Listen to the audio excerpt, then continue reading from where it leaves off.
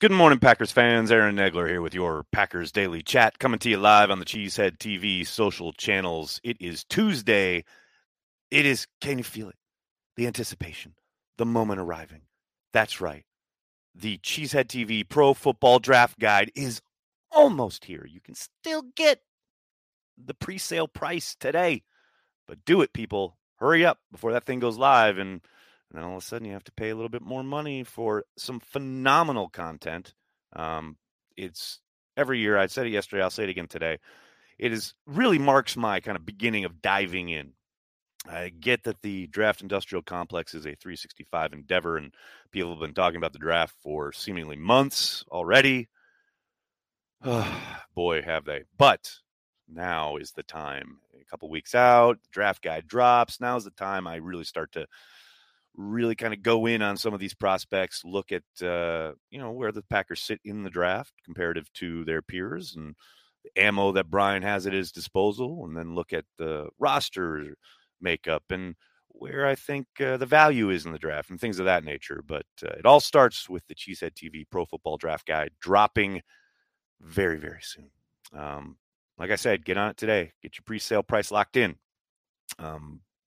I will be doing a bunch of draft stuff coming up here in the next couple weeks, starting with this afternoon. Actually, I'm going to be talking to Peter Bukowski for the YouTube channel. Going to talk draft, and he's a guy who's been looking at these prospects, taking deep dives for a while now. So I have Peter help me get up to speed. But in the meantime, check it out. Pro Football Draft Guide here at Cheesehead TV. Find the link on the homepage. You will not be disappointed. I guarantee it. There are a ton of draft guides out there. All of them are excellent. Lots of really, really good people putting together a ton of great quality content. But as we have for the last 12 years, Cheesehead TV, we bring you a draft guide specifically from the perspective of the Green Bay Packers. 31 other teams, who cares about them?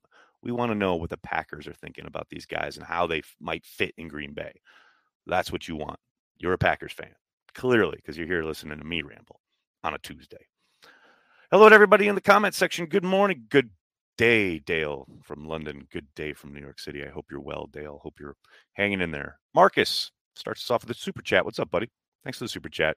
Every time I try not to be a draft industrial complex, they drag me back in.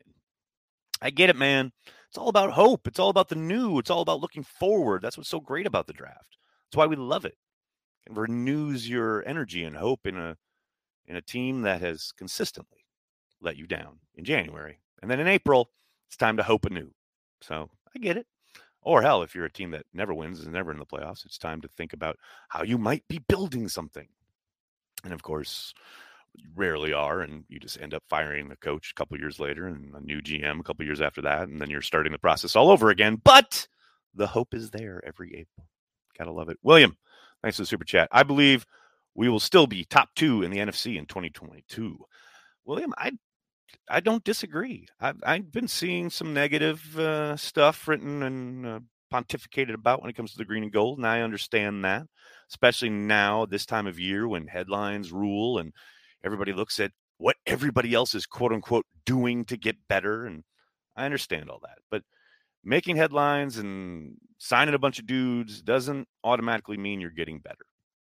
That's not how you build a program. Yes, you can be successful, as the Rams certainly showed last year, in bringing in a bunch of names and talent collecting rather than actual team building. They certainly won their Super Bowl, and absolutely no one can take it away from them. But just because you're making a bunch of headlines in March and April doesn't mean you're, quote unquote, getting better or pulling ahead of the Packers. But I understand why that perception might be out there. And I just can't wait for September to roll around. The Packers keep winning football games. Everyone's like, oh my gosh, we were so wrong about the Packers. Can't wait. Dave, thanks for the super chat. Any chance you will talk with Mike Wall on YouTube or Patreon? Have enjoyed hearing him talk Packers elsewhere.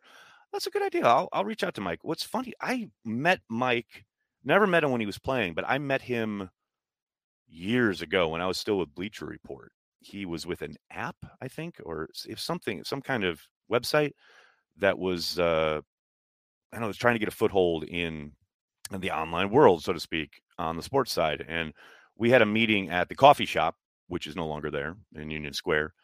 And it was crazy how much he thinned out from his playing days. And I've seen him do the videos with Andy and stuff. Yeah, I'd love to talk to Mike. That's a good idea. Maybe I'll reach out. But man, you talk about Mike Wallace, such a great story in the sense of I don't think a lot of Packers fans remember that when he began, he was the supplementary draft pick and he began playing left tackle and was terrible. And then they put him in at guard. And that's when he obviously really took off and became one of the best guards in the league. I mean, to this day, he's one of the best kind of athletic interior linemen I've ever seen as far as what they would ask him to do to get out on the perimeter on some of that outside stuff and pulling to lead the way for Ahman Green. That cat was out of sight. He's such a good player. Who we got here? Jason, thanks for the super chat. Hey, Nags, who's your favorite first round draft pick? Well, as the title intimates here, I haven't really dove in yet as far as all of the players. But of the guys I've watched, Jordan Reed, not even a question. Like, I love all the receivers that I've seen. They're definitely talented, and there's certainly some edge guys that tickle your fancy, so to speak. But, man, Reed, he's a beast. He's a man among men. I wish he would last to 22. I know that isn't going to happen, but he's probably my favorite. Tyler, thanks for the super chat. Keep Watson's name out your motherfucking mouth. Go Bison. Can't wait for the Packers to draft him. It's going to be great. It's going to be so much fun. So much fun. Perhaps a silly question, but would you rather have one first-team All-Pro player or two nearly Pro Bowl players? Man, there's so many levels to that. I mean, I don't know. Does it depend on like where they play and who they're playing against and with alongside them? What's the scheme? Who's the coach? Man, there's so many. I don't know. There's so many levels there. What did it take to acquire them? I don't know, man. What do I think about the Saints picks? Kenneth, yeah, that was a brain teaser that they pulled off yesterday with the Eagles. It sure feels like the Eagles got the much better end of that deal. The Saints must have a plan of some kind. I don't know what it is, but I don't think it's about a quarterback. Not this year. But, this is the team that jumped up to get Davenport back in the day, and that's why the Packers were able to drop back and then jump up again and get Jair. I mean, so, they're not afraid to be aggressive about whatever it is they want. So, I don't know. I believe the complicated guy, I believe you mean complicated fellow, sir, will see this year as the ultimate challenge without 17. I think there's something to that. I do think it's going to be interesting to see kind of the makeup of the roster and the wide receiver group and the distribution of the football and how they utilize the passing game in the sense of not being so, one receiver centric. But I do think, I don't see how Aaron could see it as anything else, especially if people start saying, without Devontae, they don't have much. And if they still kind of march up and down the field and still score 30 points a game, I mean, Aaron put a big damn feather in his cap. I mean, as well as Matt LaFleur. That's the other thing. I made a video a month or two ago about it's time for Matt LaFleur to shine, man. There's no doubt that they are still going to bring people in. They're going to probably sign a free agent and or trade for somebody along with drafting at least one, if not two wide receivers. That's probably all going to happen, but none of them are going to be as good as Devontae. We all know that. So I think it's time. Yeah. Let Matt LaFleur really cook and kind of lean into a lot of the scheme stuff a little bit more, especially on early downs. I think Rodgers clearly is going to be the master of third down. Has been in the league 17 years. It's like there's ain't nothing he hasn't seen yet. But yeah, I think it's going to be fascinating to watch how he approaches this season, like whoever's out there with him. And here's the thing: it's like the receiving core he has, no doubt, under a huge makeover. But after that, it's like a lot of the same guys. It's not like he's walking into a whole new situation or anything. Same scheme. Most of the guys are similar, blah, blah, blah. I mean, you go and watch that Arizona game. I was watching that yesterday afternoon when he didn't have, basically his top three receivers. And his numbers aren't as good in that game. There's a lot. I mean, into the third quarter, I think he's below 50%, completion rate. But I think some of that's to be expected, utilizing lots of like Juwann Winfree and guys he hasn't thrown to a whole bunch. But man, as that game goes on, he finds his comfort level. He finds Randall Cobb a couple times in the end zone. Like they make it fucking work. And the other fucking great part of that game is they pound the fucking ball. They run the ball in that game. Both Jones and Dillon truck dudes at the line of scrimmage in that game. I posted one clip yesterday where A.J. Dillon gets hit basically a yard behind the line of scrimmage. A safety just comes in and like fills the hole.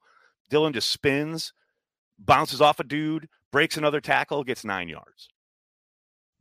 I mean, that game, like if you need no other evidence, then, you need something to cling to for how are Matt LaFleur and Aaron Rodgers going to make this work.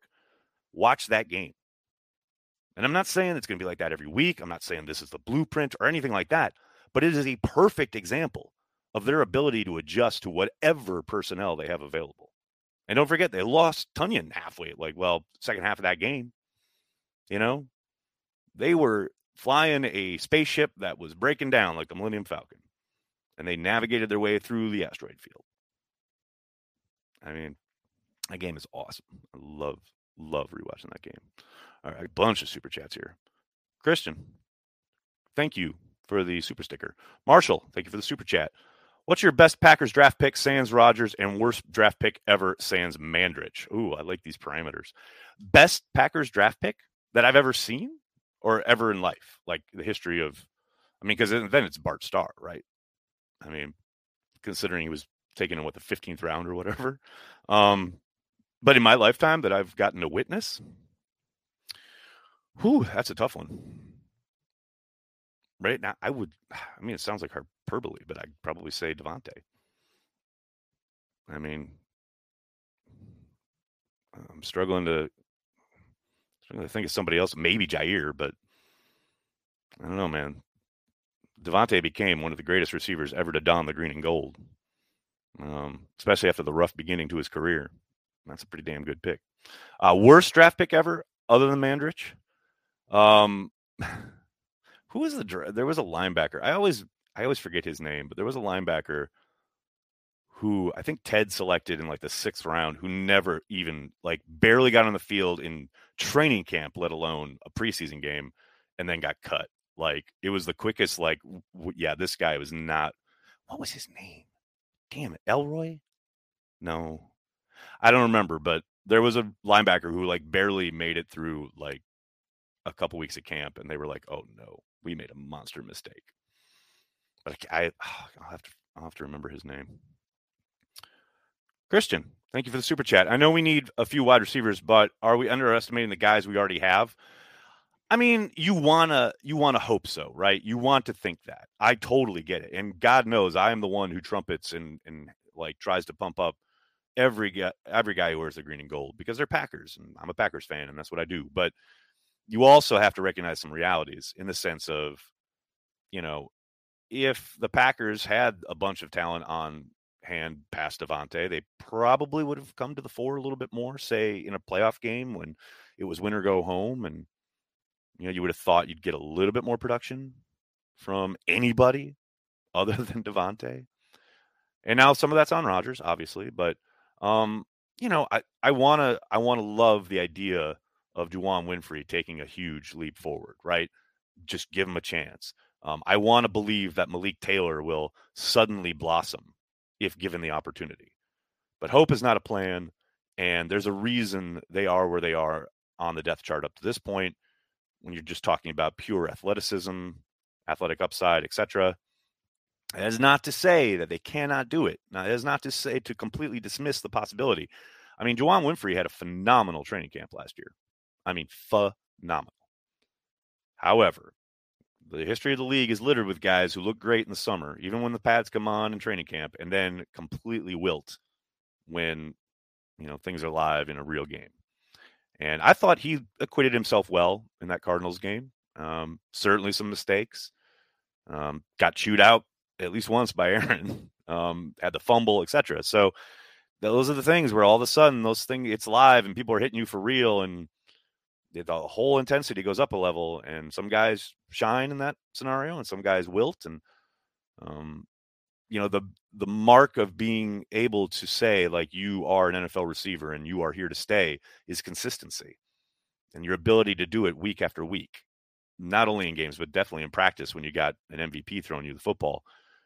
And if you are doing it consistently, you're probably going to get at least a chance to show that you can do it in a game. But all of that said, and I'm not saying that you're intimating this, but you certainly don't, if you're Brian Gutekunst, sit there and say, well, you know what, I really like our young guys, and they're definitely going to step to the fore. That's a real good way to fool yourself into some real bad situations with your roster. Adam, thank you for the super chat. Would a trade for Cooks be worth it? Don't know a ton about the guy. I don't hate the idea. It's all about where you perceive the value to be, right? And what you would be giving up to get him. I think I read yesterday they're asking for a second-round pick. That's a bit rich for my blood. But if they can get that down to a third, maybe even a fourth, then I think it's definitely worth it. Probably a fourth is where Brian would come down. I mean, remember, he offered up a fourth for Will Fuller. Yeah, I think he's still got talent, and I think he's definitely got the ability to help the Packers, no doubt about it. It's all about what you are willing to give up. Again, a second-round pick is a little too rich for me, but that's just me. Soder's in here saying, run the damn ball. That's my guy. That's my guy right there. Jason, thank you for the super chat. Do you think with Aaron having to throw to more than one wide receiver this year, will our offense be the best yet? Man, I don't know. It's going to be tough to top 2021. And that offense was phenomenal and incredibly efficient. And the way they stayed ahead of the sticks and spread things around, and that was with Devontae. Could they be? Could it force them to be? Yeah, the possibilities there. I mean, I'm not the first to make this kind of comparison. It is something that keeps kind of leaping up in my mind, though, is that, remember Brett Favre when he lost Sterling Sharp? It's when his game went to another level because he was forced to spread it around, and he had to run basically within the parameters of the offense rather than looking for Sterling every time and pulling the trigger. Went through his progressions and distributed the football, and that's when Holmgren and he really started to cook. And that's when you started to have those games where Corey and I talk about this all the time, where the graphic on the third quarter on Fox would be like Brett Favre has hit 11 different receivers or whatever. That rarely is that happened back in 2021 with Aaron, but certainly didn't happen last year. And I think being forced to get into some of that has the potential. It has the potential to really help the offense. Yes, I will say that. But best yet, that's a big jump.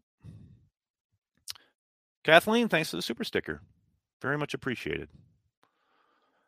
We got Dave here. Thanks for the super chat, buddy. Can't wait to obsess over the draft and then fall in love with all the undrafted free agents during training camp. Love the draft, but the heart is with the UDFA signings. Yeah, I mean, there's always like a story or two, right? Like Jack Heflin last year, trash can full of dirt, and then he was barely active all season long.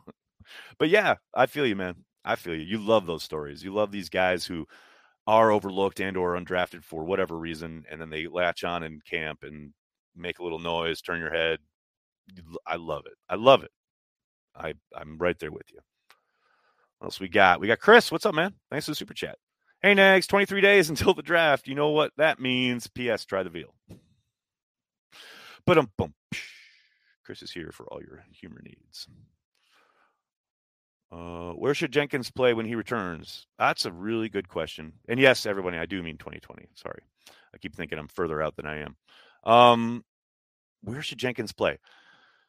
I mean, the obvious answer as far as where the value is a right tackle, but it all depends on what they do there and how people are playing. If Runyon and Newman are in there at guard, playing lights out, it's really easy to make that decision. But if either Runyon or Newman are struggling, or whoever ends up at starting guard, and, you need to shore up the middle of your line, and you put them at guard. But we're such a long way away. I think circumstance will obviously dictate a lot of that, but I think the kind of chalk answer should be right tackle. But we'll see. Like I said, long way to go. Timbo, thanks for the super chat. I'm guessing Packers front office will have an eye on USFL new league to possibly find players. Well, I mean, I'm sure somebody on the staff will watch those games, but I mean, most of those guys are known to personnel people. A lot of them, not a lot, but some of them are ex NFL players. I don't think there'll be anybody on their, on the USFL squads that aren't on their radar in one way, shape, or form.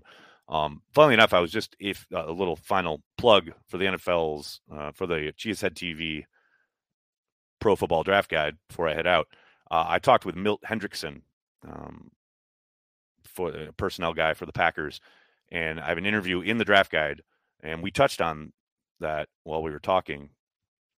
This idea that 20 years ago it was a very different landscape as far as finding the diamonds in the rough or the unheralded, unknown guys. A lot of that has disappeared just because of the internet and because of the obsessive nature of draft coverage. Milt point blank said, it's so rare that, you come across a name or a guy that you don't know at least a little something about. And if you don't, at least, somebody in your building is going to, because it's so ubiquitous and it's so the coverage of the draft and people unearthing everything about every player. It's just ongoing 365, and the internet has made it so kind of easy to access all of that. It's very rare.